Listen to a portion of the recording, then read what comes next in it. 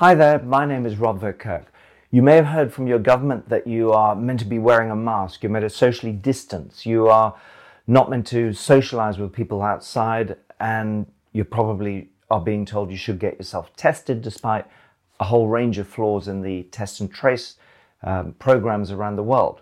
You may have even been told that you should be taking vitamin D and zinc, but what you probably haven't been told is how important the most well-known vitamin C, is for you right now.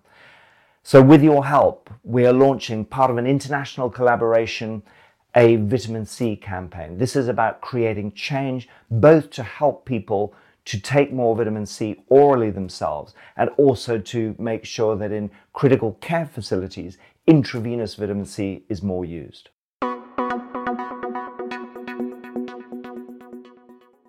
So you remember when vitamin D wasn't on the COVID menu, but then what happened was that the evidence showing that people with low circulating levels of vitamin D were at much greater risk of severe disease and even death from COVID disease. Also with zinc, we've seen people with low zinc status, and also people who then have better zinc status or are taking drugs like hydroxychloroquine, which is a zinc ionophore, so it helps zinc get into the cells. We're doing better than those who weren't. But what we haven't heard very much about at all from governments is the importance of vitamin C. And in fact, that there's a significant number of people whose level of circulating vitamin C, which is so crucial for the immune system, so crucial as an antioxidant, as an anti-inflammatory, as a virucidal agent as well, is very low, with people, particularly older people in care homes, often having such low levels that they are at risk of scurvy.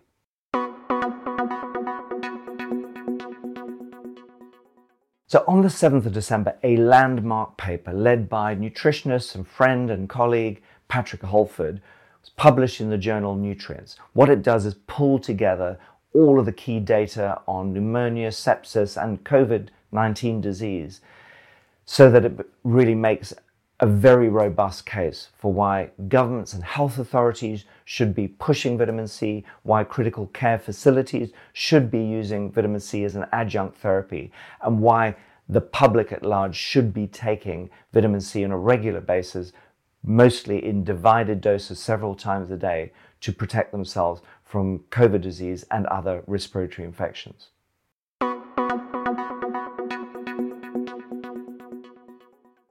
What a lot of people haven't realized is that most animals are able to produce their own vitamin C, and when they become infected, they can produce 10 or more times the amount of vitamin C to be able to deal with infections.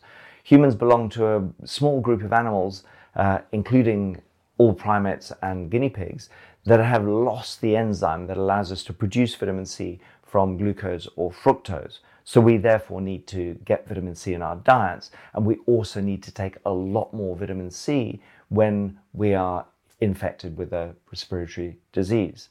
Vitamin C is really important because it's an antioxidant. That means it scavenges free radicals, and we produce a lot more free radicals when we're infected.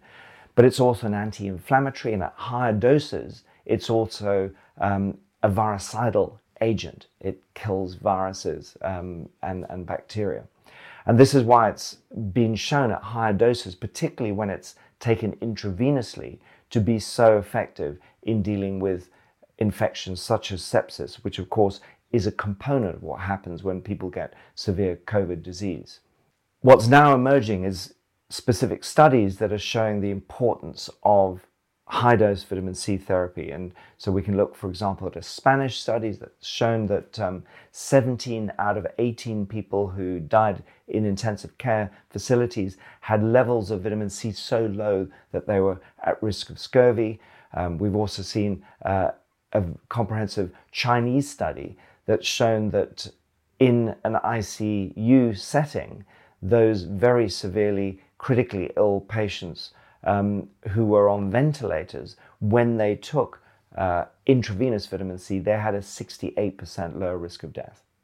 There's also a UK study that shows that for the over 65s in institutionalized care homes, some 40% of them are below the threshold for scurvy of 11 micromole per litre of circulating vitamin C. So taking vitamin C to get them out of that level so the immune system can work properly is an absolute no-brainer.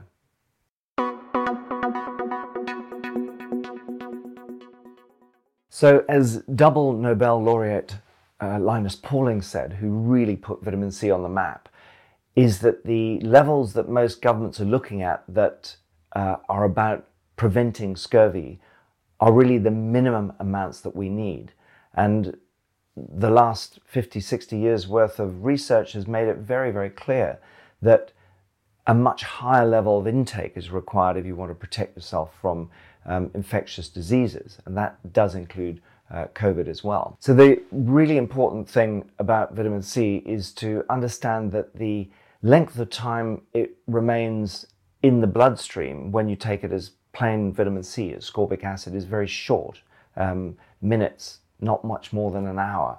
So if we just take it once a day, we can get to an optimum circulating blood level for a short period of time. But for 23 hours of that 24-hour cycle, we don't have enough vitamin C in our bodies. So there are two main ways you can get around this. One is by taking divided doses of plain Jane ascorbic acid vitamin C.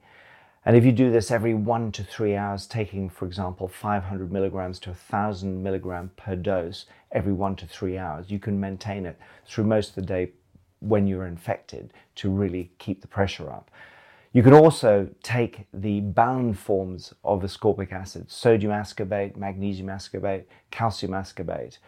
And what this does is reduce the speed at which it moves into the bloodstream, so you get a slower release over a longer period of time.